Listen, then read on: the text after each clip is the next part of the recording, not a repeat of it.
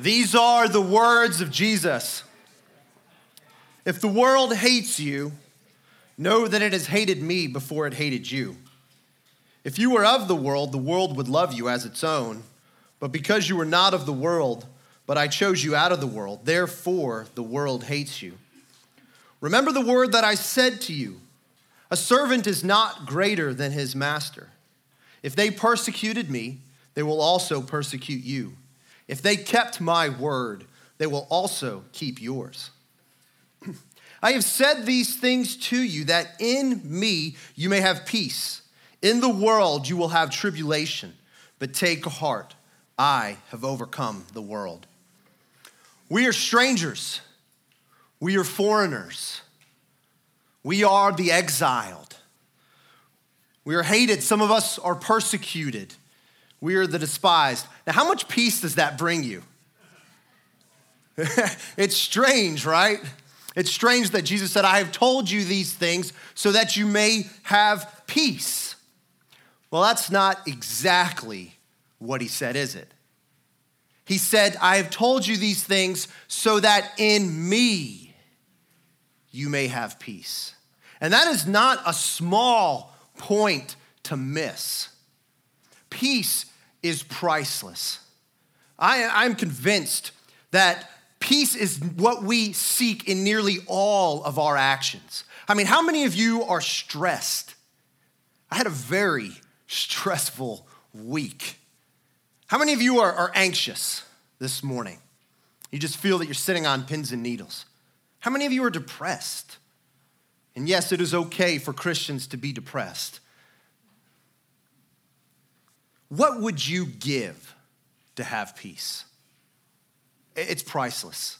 You would give whatever you had to feel at rest in your heart, in your mind, and soul. The pursuit of money, the pursuit of power, the pursuit of fame, love, the things that we pursue, I think we pursue them because they bring us ultimately peace, but not the kind of peace that lasts, and certainly not the kind of peace that reaches into the soul. We all crave peace, and in Jesus Christ, we can have peace, even if we are exiled. And we are exiled. Now, not many of us are in a literal exile, though I think we do know what it's like to feel like an outsider. It's been a long time since I have worked regularly with people that aren't also followers of Jesus Christ. As a pastor and some of the work that I do in a parachurch ministry on a national basis, the people that I work with most often are all believers. But I do remember in college and in high school and some of the other jobs that I held where I felt like, at the very least, I was the only person that was a follower of Jesus Christ. I remember the awkwardness of not thinking that some of the same jokes were funny. I felt intimidated and felt the pressure to use certain language to fit in with the peers.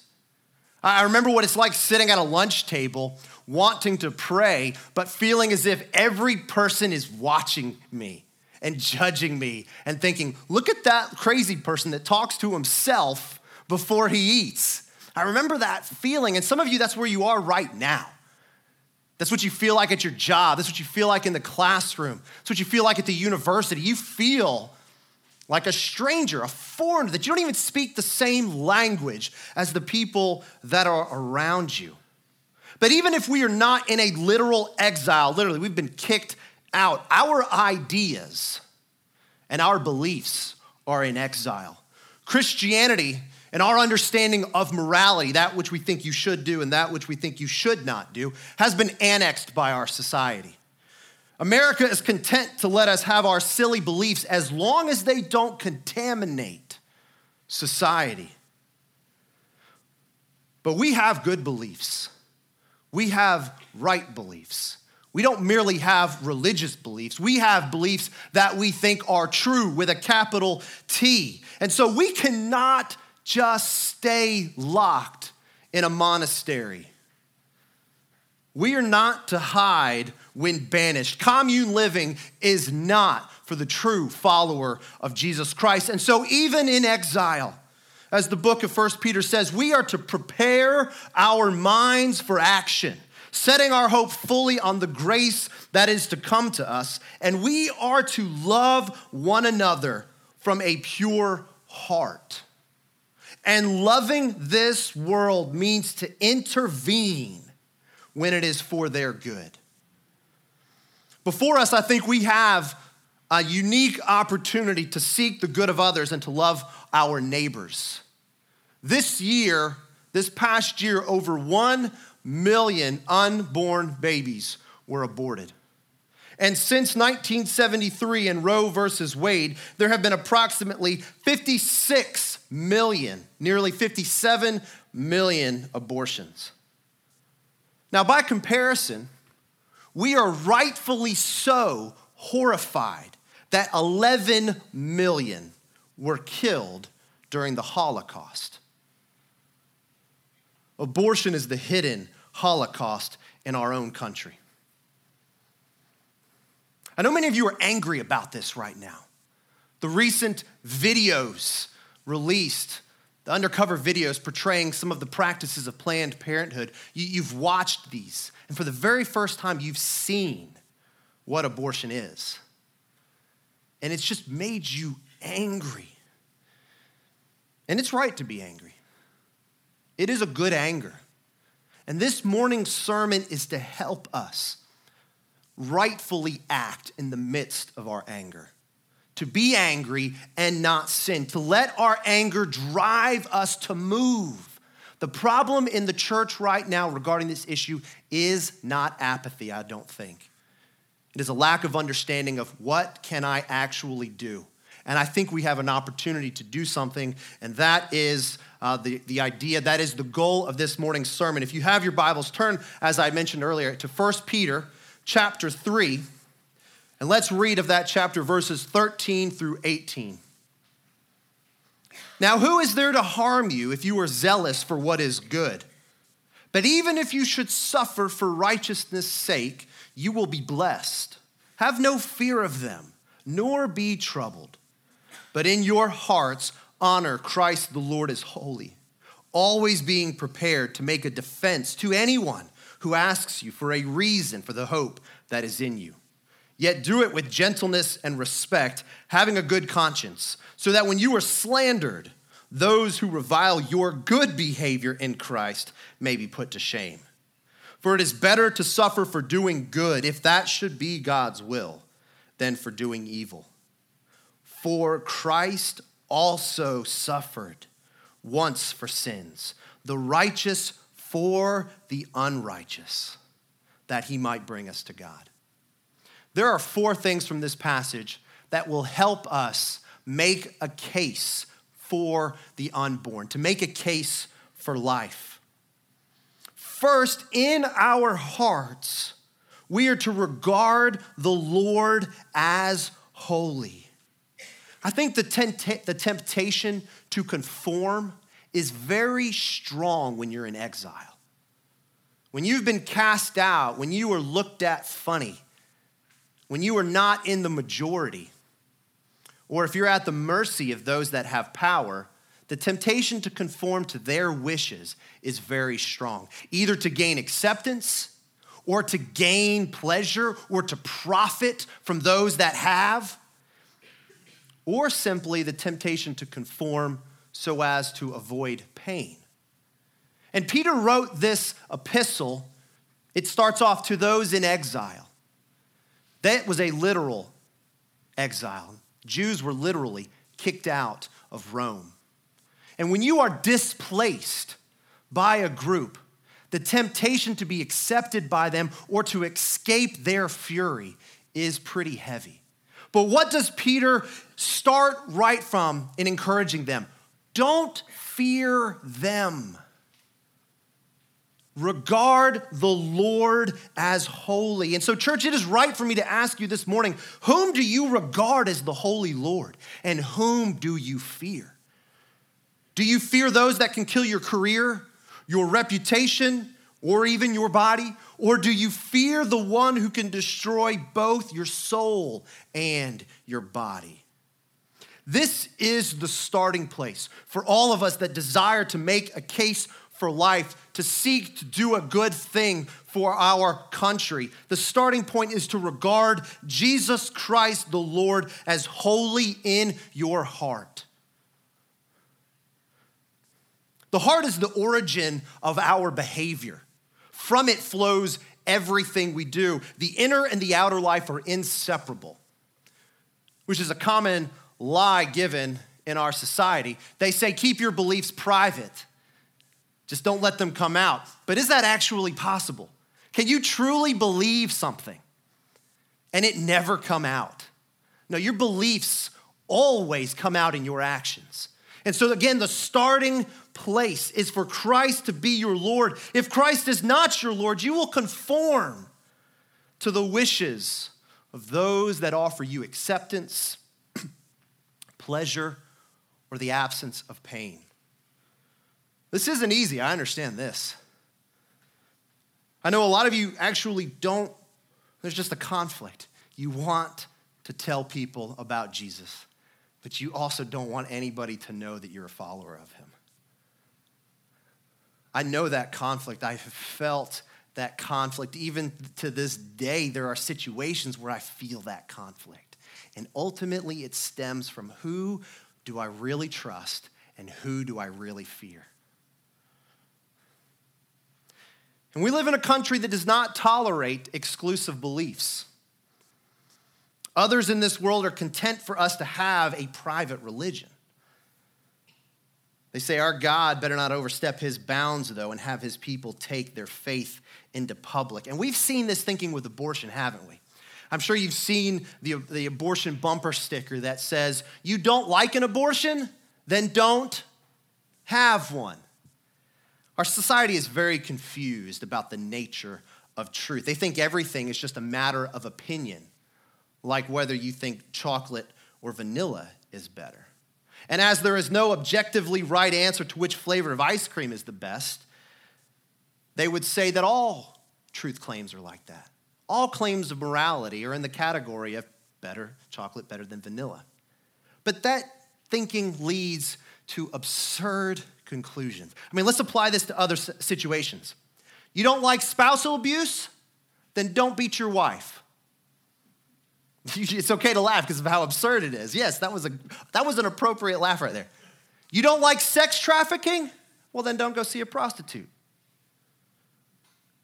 You see how ridiculous this gets, don't you? Not everything is in the category of personal preference. There are some things that are wrong regardless of our taste or what we would prefer. And it is always wrong to intentionally kill an innocent human being. Abortion intentionally kills an innocent human being. Therefore, abortion is morally wrong. What I just gave you is an argument.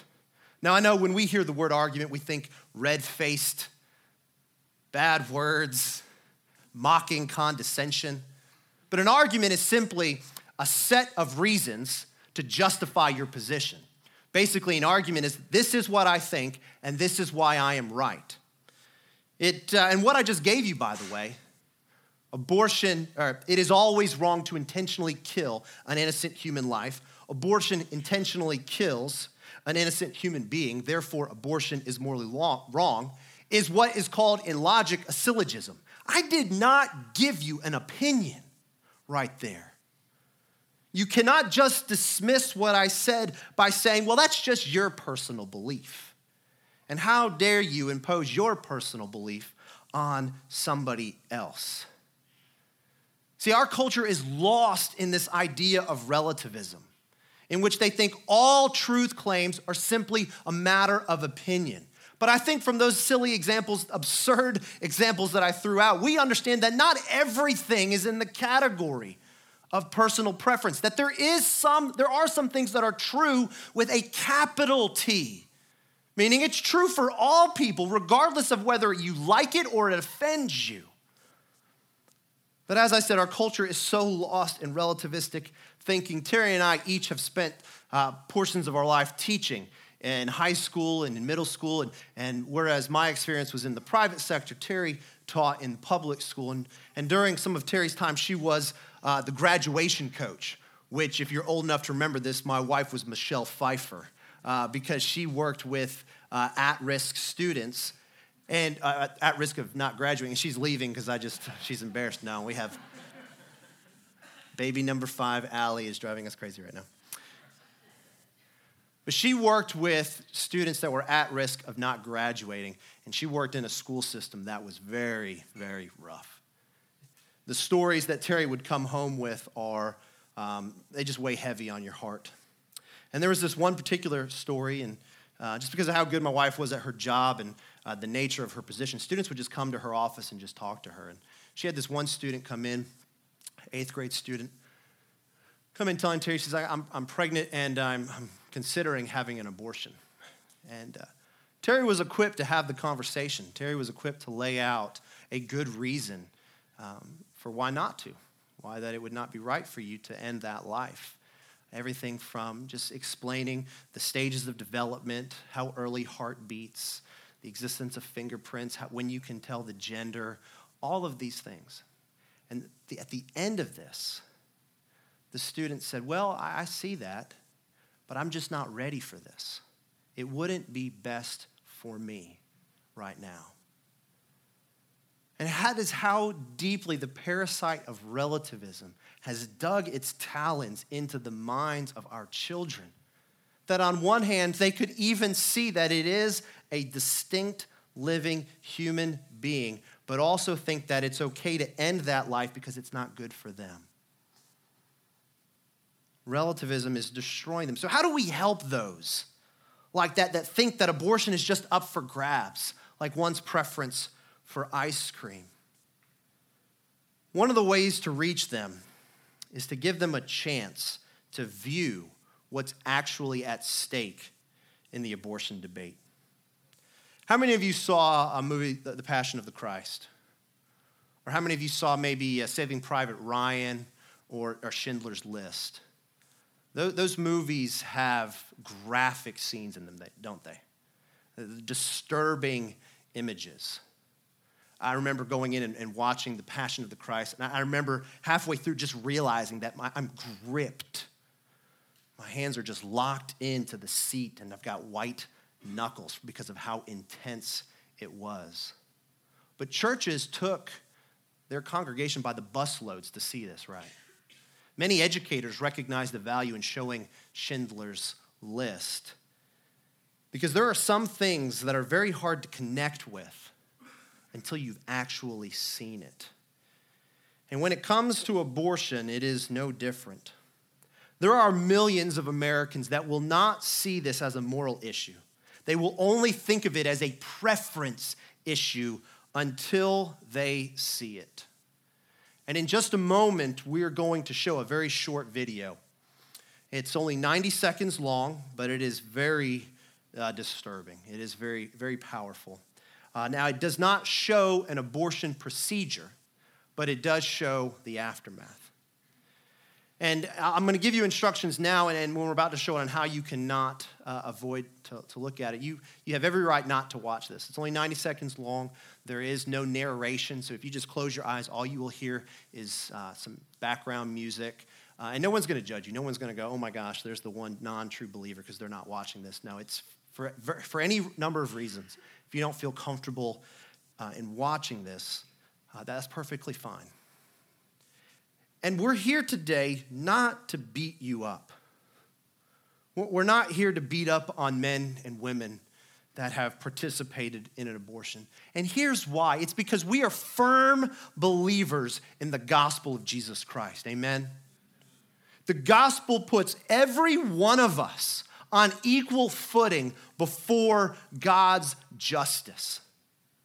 The gospel is the story of a good God that created a good world, and he placed us in it to do good, ultimately to have perfect fellowship with him. But rather than worship the Creator, we rebelled and worshiped the creation. We set ourselves up as king. And effectively, every single one of us have said to God, you might have your way for things, but forget it. I am my own master. I will do that which I please. That is rebellion at its highest form. You have not set your heart and will against an earthly king who will have so many years. You have set your heart and will against the King of all kings, the one who has created all and sustains all. And God had every right to crush this rebellion. He would have been perfectly justified in his action to just wipe us out of existence. But because he is rich in mercy, he sent his son Jesus to die on the cross and take the wrath that was due us. Now, we don't like words like wrath and judgment. We get images of an emotionally unstable person that's just exploding with anger, can't control it. But that is not what we're talking about when we're talking about God. God is completely holy. He is morally perfect. And a perfect and righteous being has to punish sin. It cannot go away. So God's wrath and his judgment is his measured hatred of that which is bad, what we call sin. And God, because he is just, needed to punish the offenders. But instead, he sent his son Jesus. And rather than pour out his wrath on the human race, he sent a substitute. And on the cross, Jesus took the wrath of God and he drank every last drop of it. And in so doing, he has made a way for us all to be reconciled to this great king because our crimes have been paid for. He has saved us from our sins. So when we show this clip, we are not trying to beat up on people who may have had an experience with abortion. We are showing it simply to convey truth. If you don't want to watch, feel free to cover your eyes. It will be 90 seconds long.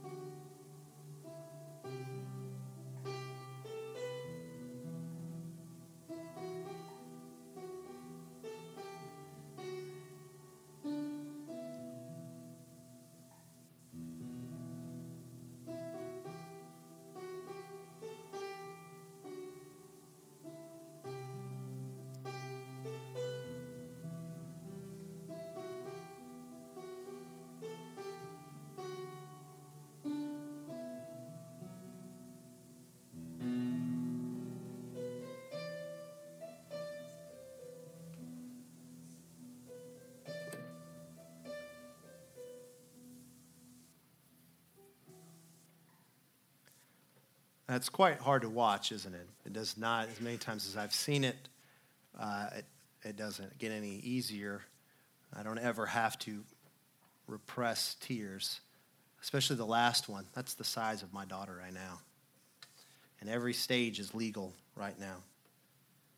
And I know some of you may be thinking, is it really necessary to show that? And I think there's a historical example that shows us the power of these kinds of images. There was a man named Emmett Till, and in 1955, he moved to Money, Mississippi.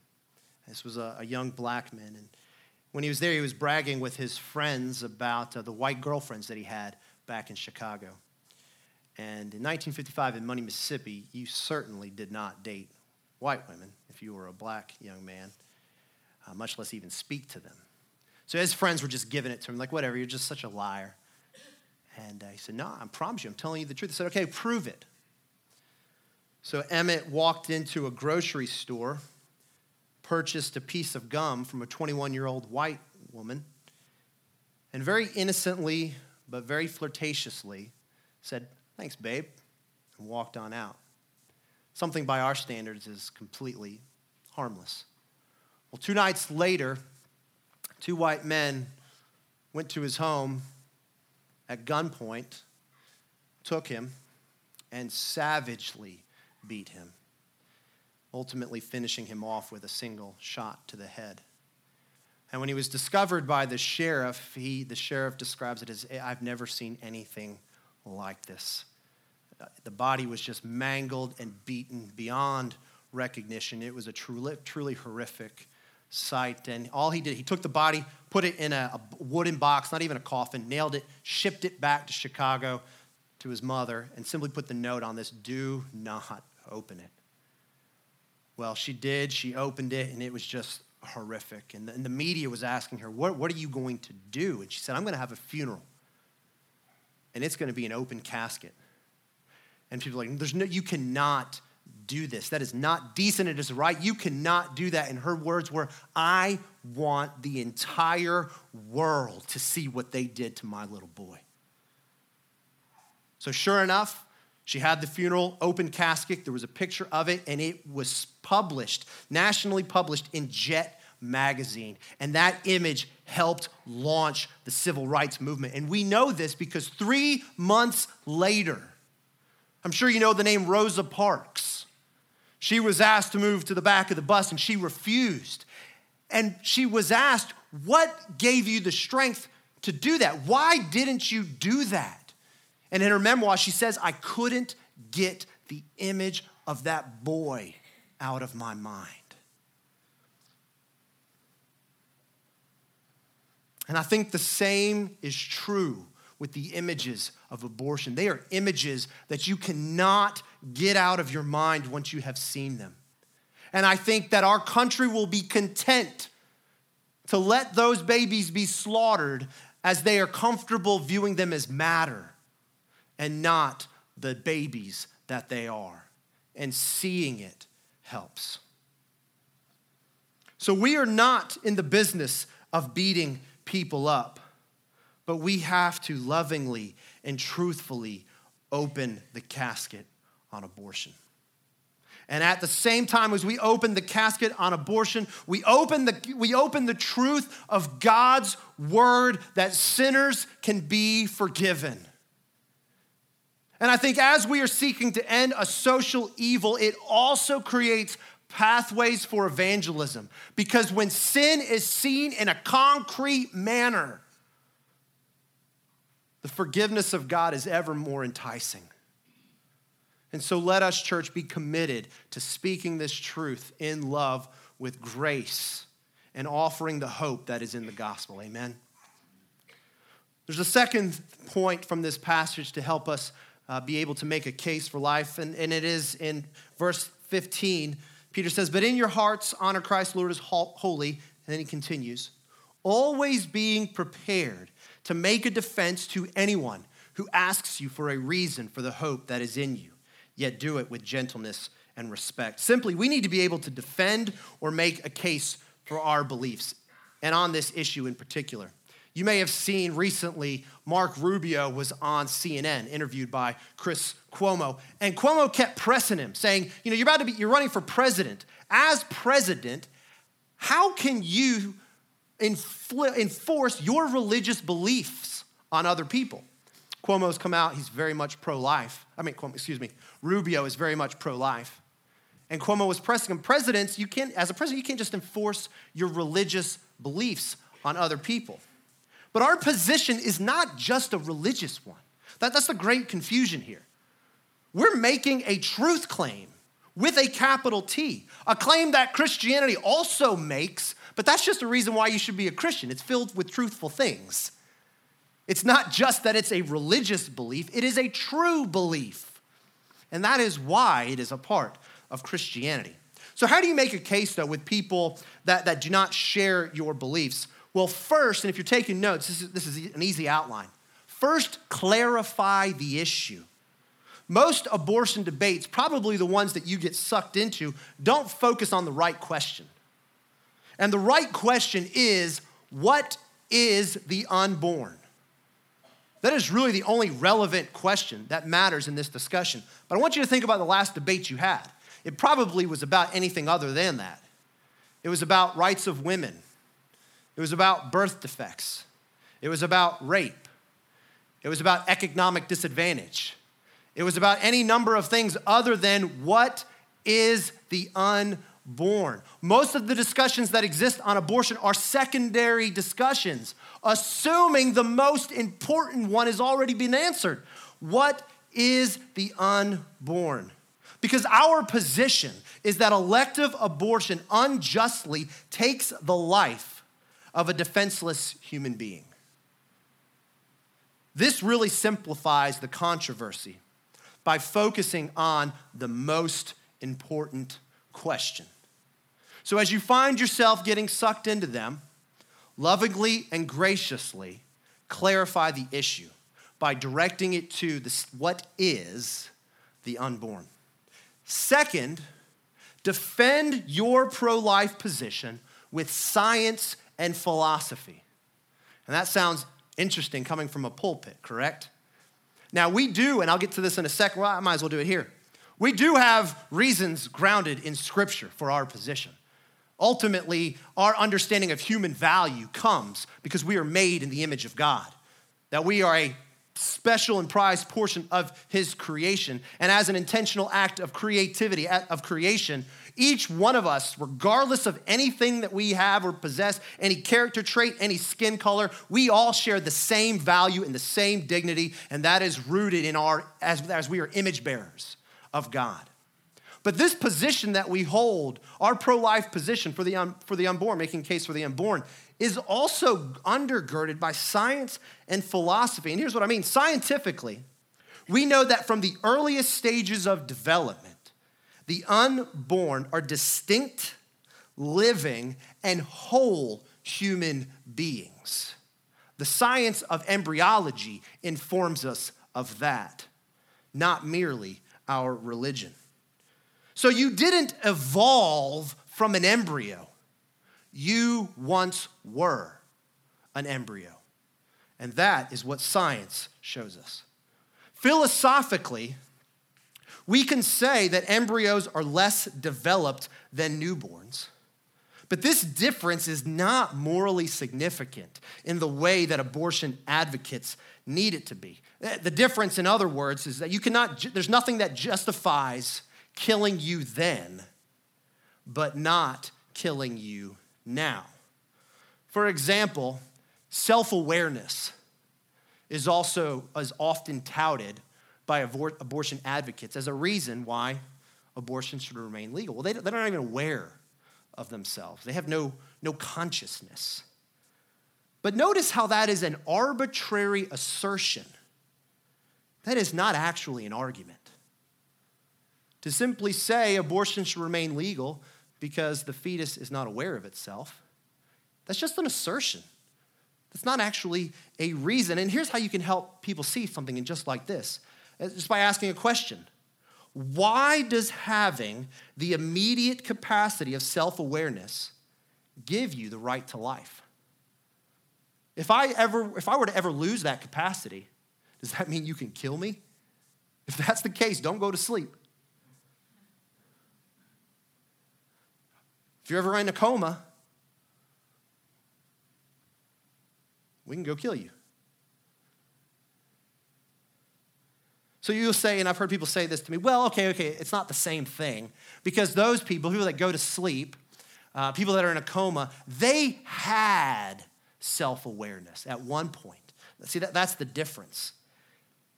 But why does that matter? So according to that thinking, if before I receive an inheritance, you can steal it, or let's put it more in a similar fashion. If before I have the ability to speak, that means you can cut my tongue out. If I can't talk yet, you have the right to cut my tongue out. Or if I cannot walk yet, is it okay to break their legs? Just because you haven't had the capacity for something yet, what sense does it make as justification for removing it or killing it, ending it? It does not make any sense. I've heard another good illustration back in the days of Polaroid cameras. I'm sure even if you've not had one, you know what they are. before the digital age, and you could either send off your film to have it developed in like 6 weeks or whatever, or you had a little Polaroid camera, which you take the picture. If I had one, it'd be perfect, right? Slowly comes out, and you have this thing, nothing on it yet, and you got to fan it. Well, let's imagine that you are traveling, and you find an exotic animal, one that's really hard to photograph, some kind of spotted leopard or something. You take that picture, comes out, and it's developing. But before, it's just some brown smudges. And somebody grabs it right out of your hand, rips it up, and throws it to the ground. And you're obviously angry. And the response, what? It's just a brown smudge. You understand how ridiculous it is. If you would have just left it alone, everything, the picture was already there. You just couldn't see it yet. There is no morally significant difference between the embryo you once were and the person you are today. There's an acronym that can help you remember this, and we have resources for you to take home, put on your refrigerator to help you with this. But there's an acronym SLED, S-L-E-D, because those are the 4 categories of things that abortion advocates will say. These are the differences: size, level of development, environment, and degree of dependency. And it's true that fetus embryos, it's smaller than us, but how is that a justification for killing something? Newborns are obviously smaller than toddlers. Is there any justification there? And furthermore, do we really think that value comes from size alone? Men are generally larger than women. Does that mean men are more valuable than women? Obviously not. Level of development, sure. A newborn baby is more developed than an embryo or a fetus. But again, so are toddlers. Toddlers are more developed than newborns. A 21-year-old woman has a working reproductive system. She is more developed than my daughter, Kaden. Why is level of development a right to kill you then, but not kill you now? Environment, where they are located, is used as a justification. But how does where you are result in an increase of value? It's ridiculous to think that if I were to walk out of this building, I would become more valuable as a person. It's equally ridiculous to think that traveling down a birth canal suddenly makes you a valuable person worthy of human life. And lastly, degree of dependency is touted. And then they would say things like, well, that embryo, that fetus, it cannot support its own life. Well, of course, with that kind of thinking, any of you that are on insulin right now, or perhaps are going through dialysis, or are in a coma, you don't have the right to life either. How is degree of dependency relevant? And so you can see that philosophically, there is no morally significant difference that would justify killing you then as opposed to killing you now. The third thing that we are to do is to use appropriate tactics. 1 Peter 3:15 goes on to say about making a defense, but then it says, yet do it with gentleness and respect, having a good conscience, so that when you are slandered, those who revile your good behavior may be put to shame. We must act with sensitivity to the gospel. This is a classic case of ends don't justify the means. That just because we're out to do a good doesn't mean that we don't need to think about the strategy and the tactics that we employ. And especially in dialogue, in conversation, always extend respect and gentleness. And there are practical things you can do in that. One is simply just to grow in knowledge, and I'll come back to this in a second. The more equipped you are, the less frustrated you become, the slower you are to anger. Most of the anger in conversation simply stem from your inability to explain what you mean. And I know you've been there. You've been you just don't know how to get out what you're thinking, and it just makes you angry. It's frustrating. They boil over. So one, just growing in knowledge helps you to stay calm, which allows you to be respectful and gentle.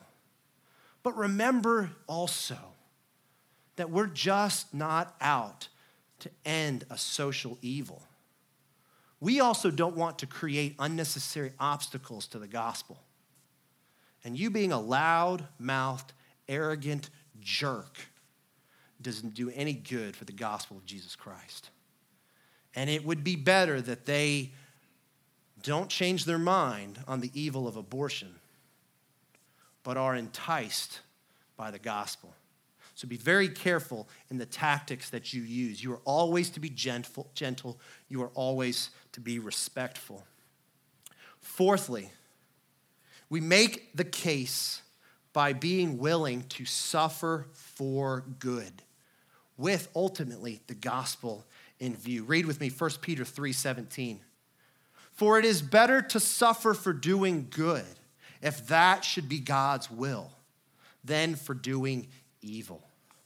And I want you just to think this morning, ask yourself the question, are you willing to suffer for this good?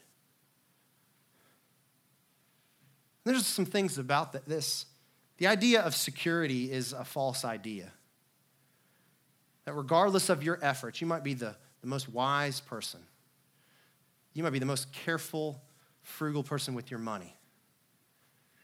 You might be very careful in how you protect your children. You may have every corner in your house covered with foam. But there is no way to completely guarantee that harm will not come to you. And many Christians live their life fearful of anything bad coming their way. So they're not going to risk. But whether you're risking for good or not, you are not excused. You are not to be forgotten in the problem of pain. It comes pretty indiscriminately. And you may suffer regardless. And it's better to suffer for doing good than to suffer for doing evil. And when dealing with abortion, I think there are two groups of people that need to remind themselves of the gospel here. Those that are not willing to suffer this good because they need healing from a past abortion. And if that is you here this morning, whether you had one, encouraged one, paid for one, know that there is no condemnation here. There is no condemnation for those that belong to Jesus Christ, because we all equally have rebelled against him, and we all are in equal need of forgiveness, and we all equally celebrate the mercy that he has given to us. And so if that is you today, just come to Jesus and be healed. Post-abortion men and women, they do not need an excuse. They need an exchange. Christ's righteousness for their sinfulness, which is what we all need. Amen. There is a second group that is not willing to suffer for this good, and it is simply because they lack the courage. And to you, we ask you to look to our Savior, who he himself suffered for righteousness' sake, that we might be reconciled to God. And remember, believers, that in Christ we have an inheritance that is awaiting us. We can have peace regardless of our circumstances. And so because of what we uniquely have belonging to Christ, let us be fearless. Let us be courageous. Let us be willing to lay down our lives for good. And if we suffer, so be it. We might suffer anyways. So where do we go from here? I want to end this morning with 4 practical things. You can write these down. First is to simply grow in knowledge. We have a lot of resources for you to do so. Out there at our welcome desk, we have several books. We have my good friend Scott Klusendorf's book called The Case for Life, which is probably the best book I have ever read on this issue. It's not written over anybody's head, but it includes a lot of science and a lot of philosophy that you will be able to use in a gracious and humble manner with your friends. And we got it for a steal. We got it for $6 a book. That's cheaper than Scott can even get his own book. He wanted me to buy some for him so he could get it at that discount, but we said, no, the publisher won't let you do that. Sorry, Scott. So go take advantage of this. We have a limited number of copies. It is written with you in mind, but simply go and read that book. If you don't have any money and you don't have any cash on you, we even have a free book out there by Randy Alcorn. Very good. Go ahead and take that. And you might be thinking, that's great, but I'll never read a book ever. I've never read one from start to finish. This certainly isn't going to be the first one. Well, good news for you. We have a 8.5 by 11 front and back. It's titled, How to Make the Case for Life in 5 Minutes or Less. Yeah, I saw somebody go, that's mine right there. I'm all over that. Take it, put it on your refrigerator, start memorizing it. It's real easy, real simple. It's your elevator speech on how to make a case for life using science and philosophy, being able to clarify the issue. We are more than glad to help you with that. Second, register to vote. And you went, this church just got political. I know there's that tension, right? That politics and Christianity don't have anything to do with each other. Well, you have drunk from the poisonous well in our society. Just that idea of don't let your private beliefs come out in public is nonsense. And it's being driven by those whose beliefs are in politics. It's just ridiculous, right? Brief comment on that, by the way. This is a whole sermon in itself that I'm just dying to preach one day. The New Testament is actually very political. Both Peter and Paul had political minds. They were sensitive to the culture. They were sensitive to Rome. They had strategy because of it that affected evangelism and to help Christianity actually exist, because Rome had the power just to squash them. So with that political understanding in mind, Paul gave instructions to churches accordingly. Also, we see in Acts chapter 21 and 22, Paul leveraging the law to gain a platform to speak and to keep him from getting beaten. He knew the law and he leveraged the law. And Christians, we are to do the exact same thing. Know the law, leverage the law. One, so we have an audience and a platform. And second, leverage the law to stop evil whenever we can. That tension does not need to, that tension needs to exist, held in proper balance though. Because we aren't only about creating a good society. We are about things of greater importance. But Christians, we are morally responsible to seek the good of our neighbors. And in our land, that involves political channels. Enough about that. Third thing, support your local pregnancy resource center. Our good friends Lucy and Randy are here this morning, and they have a table back there with more than enough information on how you can get involved. Support them with your time, support them with your money, support them with your mouth. Just make sure that other people know that this resource is available. It's a very simple and practical way for you to get involved in something that's not going to steal all of your time. Because I know part of this is you're thinking, I don't have enough time to give to this. Go talk to them, go talk to Lucy, find out how you can get involved. And the fourth thing, and this is the last thing for this morning, is we are to celebrate stories of redemption and restoration. We can have the tendency to be very negative, focusing only on sin and problems. But that's not the whole gospel story, is it? The story is of creation, of fall, but redemption in Jesus Christ and the restoration that comes to those that belong to his family. And to conclude this morning, we're going to hear a story that is a redemptive story, and it is also one of restoration. Please welcome my good friend Kevin Tanner as he shares with us briefly.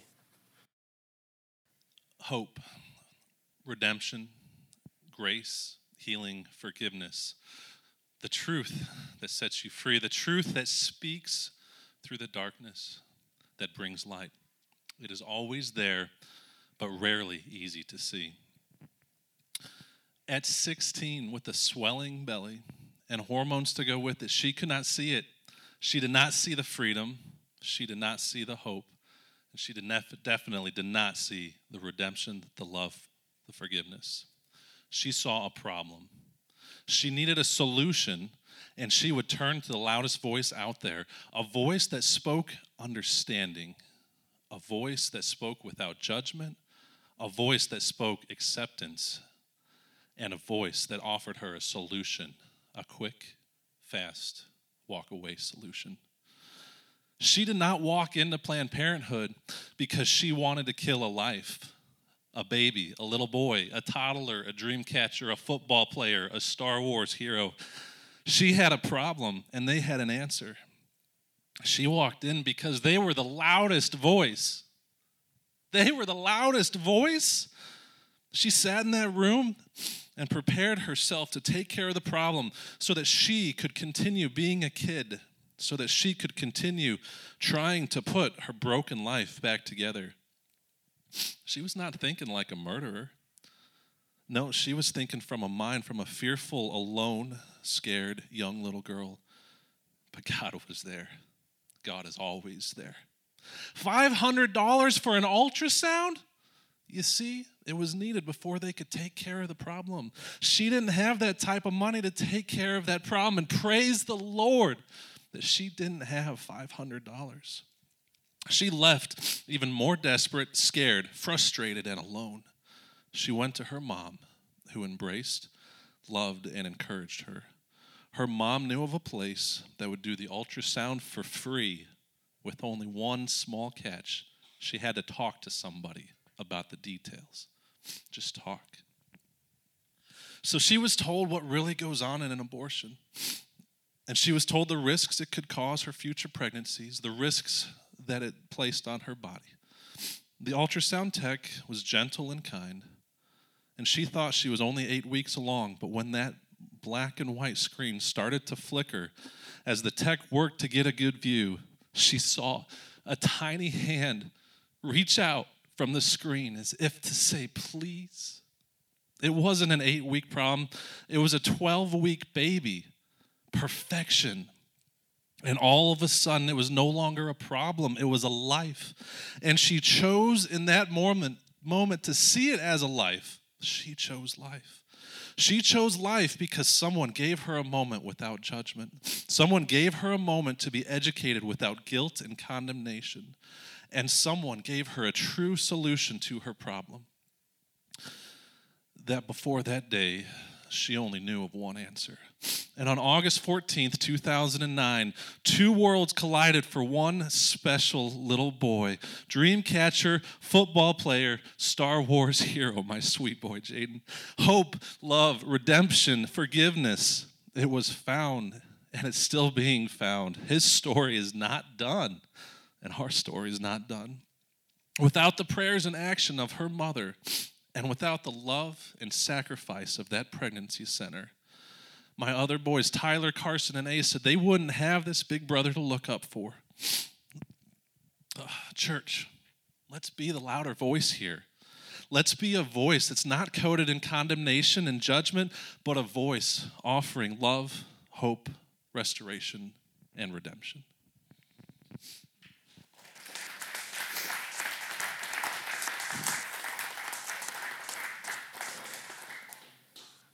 Amen. That's it. Let us be the louder voice. Not screaming, just heard. Let us be gentle. Let us show them the hope that is in Jesus Christ. Let them find true peace. Church, let us be that louder voice. Amen. Today might be the day that some of you are adopted, not into an earthly family, but into a heavenly family. You might have heard the word of God this morning and realized that you are in need of forgiveness of your sins. And if that is you, we ask you simply to call on the name of Jesus this morning. And all that means is to say, God, I recognize that before you I am accountable, that I have sinned against you. Please forgive me.